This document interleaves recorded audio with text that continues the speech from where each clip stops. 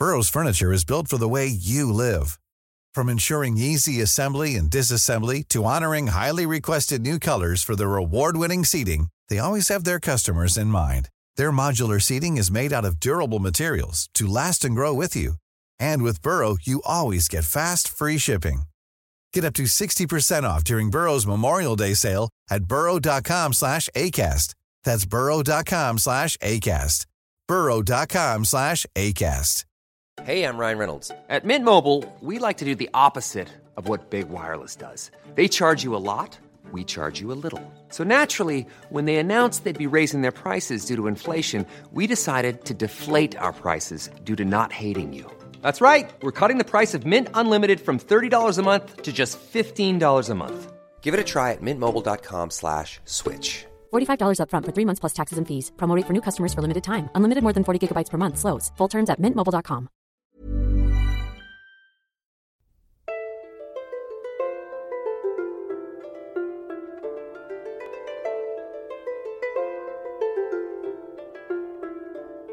Hello, friends, and welcome. Welcome to the Renaissance English History Podcast, a part of the Agora Podcast Network.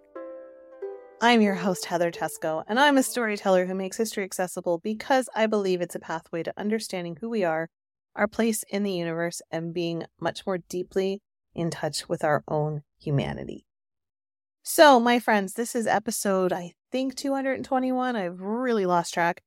But we are talking about Sir Philip Sidney, because you know what? I did an episode a couple of weeks ago on Frances Burke, and I said in that episode, she was his wife, and I said in that episode that I had done an episode on Philip Sidney because I thought I had.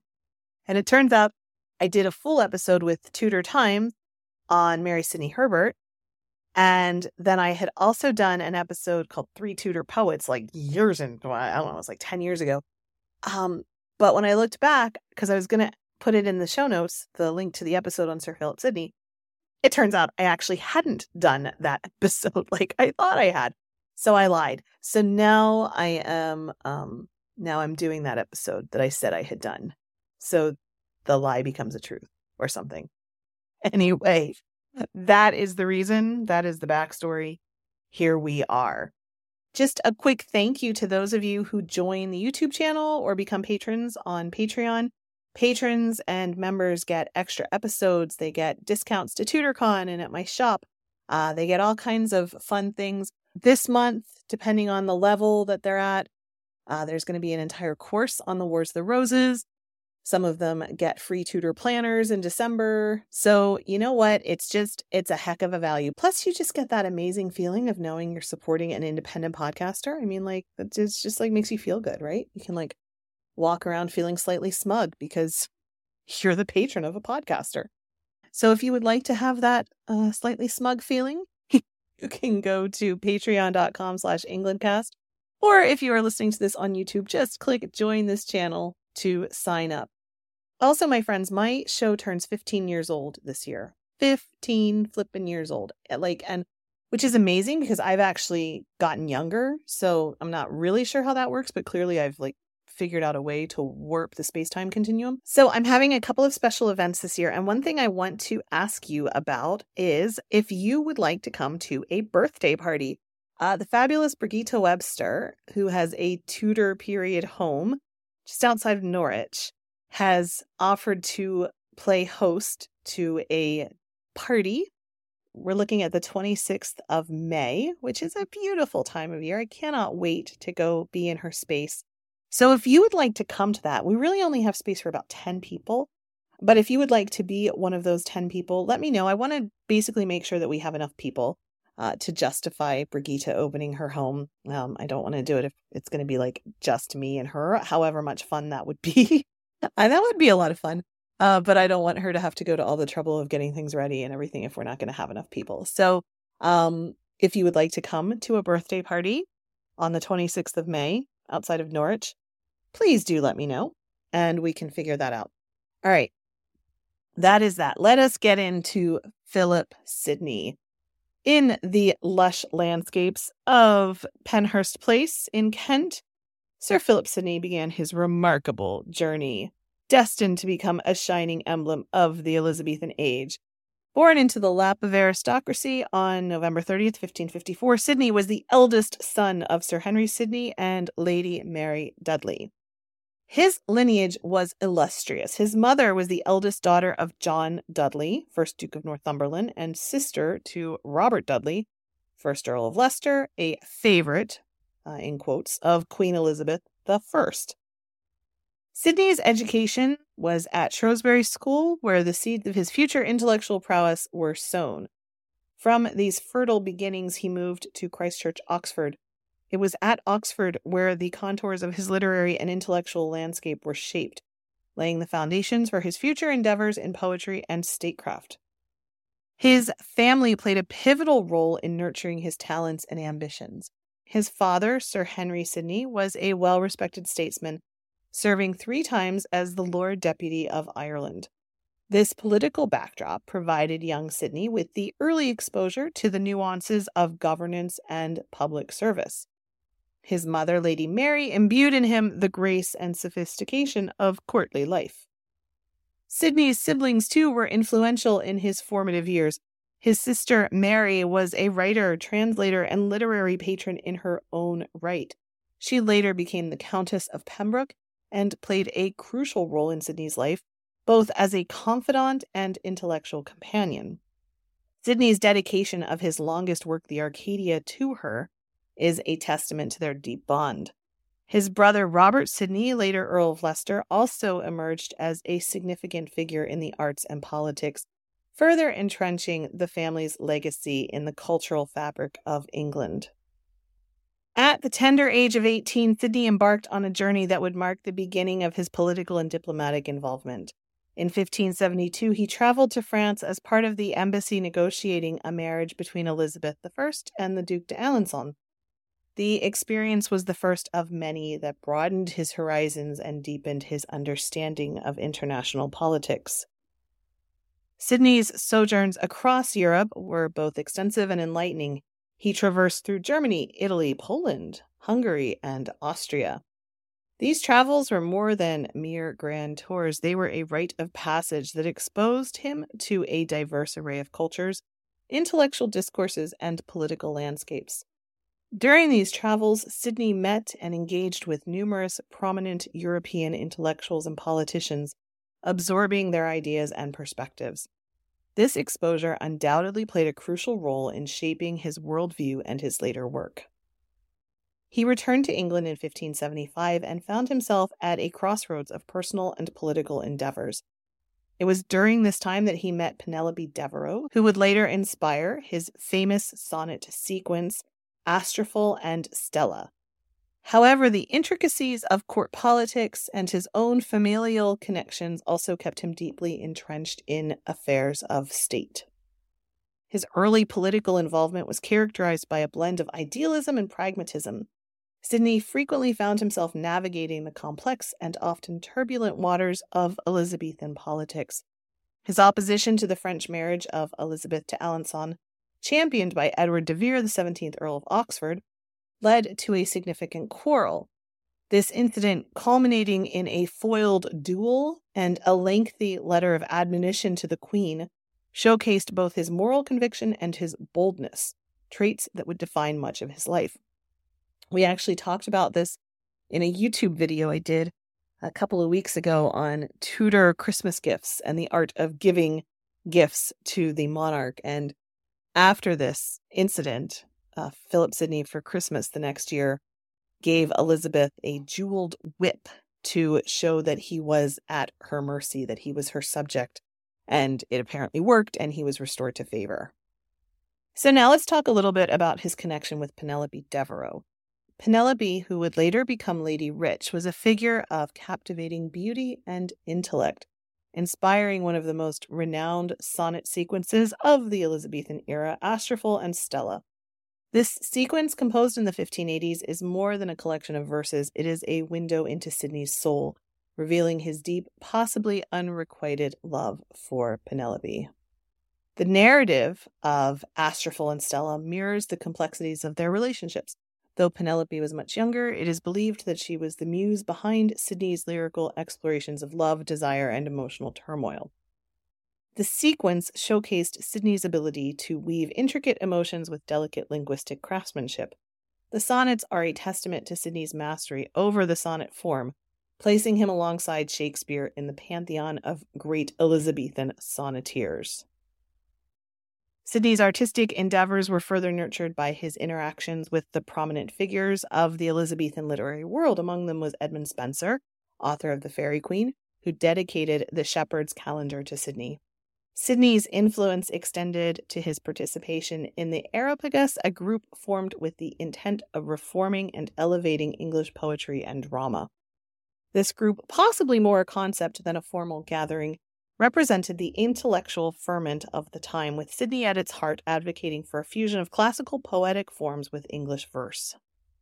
Sir Philip Sidney's literary canon is marked by its diversity and depth, but two works in particular stand out for their enduring impact: the sonnet sequence Astrophel and Stella that we talked about, and the critical treatise The Defense of Poesy. Astrophel and Stella is a sequence of 108 sonnets, a cornerstone of Elizabethan poetry. These sonnets weave a narrative of unrequited love, like we said, thought to reflect Sidney's own experiences with Penelope Devereux. This melding of Italian form with English language and sensibility marked a significant evolution in the sonnet tradition. The sonnets oscillate between adoration and despair, capturing the complex emotional landscape of love. Sidney's use of poetic devices such as metaphor and paradox heighten the sense of longing and unattainability that defines Petrarchan love. In contrast to the passionate lyricism of Astrophel and Stella, The Defense of Poesy, also known as An Apology for Poetry, stands as a seminal work in literary criticism. Written in response to contemporary critiques of poetry, this treatise argues for the moral and educational value of poetry. Sidney defends poetry as a noble art that can inspire virtue and teach moral truths, countering the puritanical view of poetry as frivolous or even morally suspect. He posits that the poet, through the imaginative faculty, creates an ideal world that can guide readers towards ethical conduct. The Defense of Poesy is not just a rebuttal to critics, it's a profound exploration of the role of the artist in society and laid the groundwork for Renaissance literary theory. In The Countess of Pembroke's Arcadia, commonly known as the Arcadia, another of Sidney's monumental contributions to English literature, the pastoral romance is a blend of adventure, love, and philosophical musing, set in an idyllic pastoral landscape. Its narrative is intricate and multi-layered, weaving together various subplots and characters. The Arcadia is characterized by its idealized portrayal of shepherds and noble characters, a reflection of the Renaissance fascination with pastoral settings as a realm of simplicity and virtue. The Arcadia had a significant impact on the development of English prose fiction. Its blending of poetry and prose, along with its exploration of philosophical themes within a fictional framework, was innovative for its time. The work inspired a generation of writers and continues to be studied for its artistic merits and its contribution to the evolution of the novel. Sidney's creation of a complex, interwoven narrative structure in the Arcadia paved the way for the more intricate plot developments in later English literature.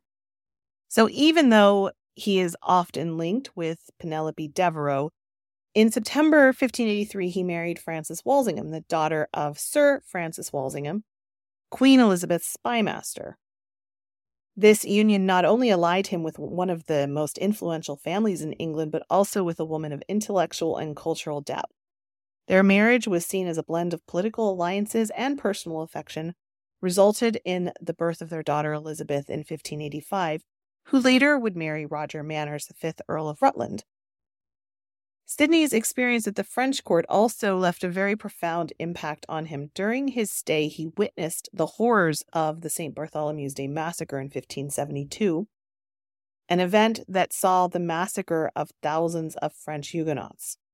He actually took refuge in Francis Walsingham's home in France. Walsingham was there as well as an ambassador to France, and many of the English Protestants actually found refuge and safety in Francis Walsingham's home that day, Sir Philip Sidney being one of them.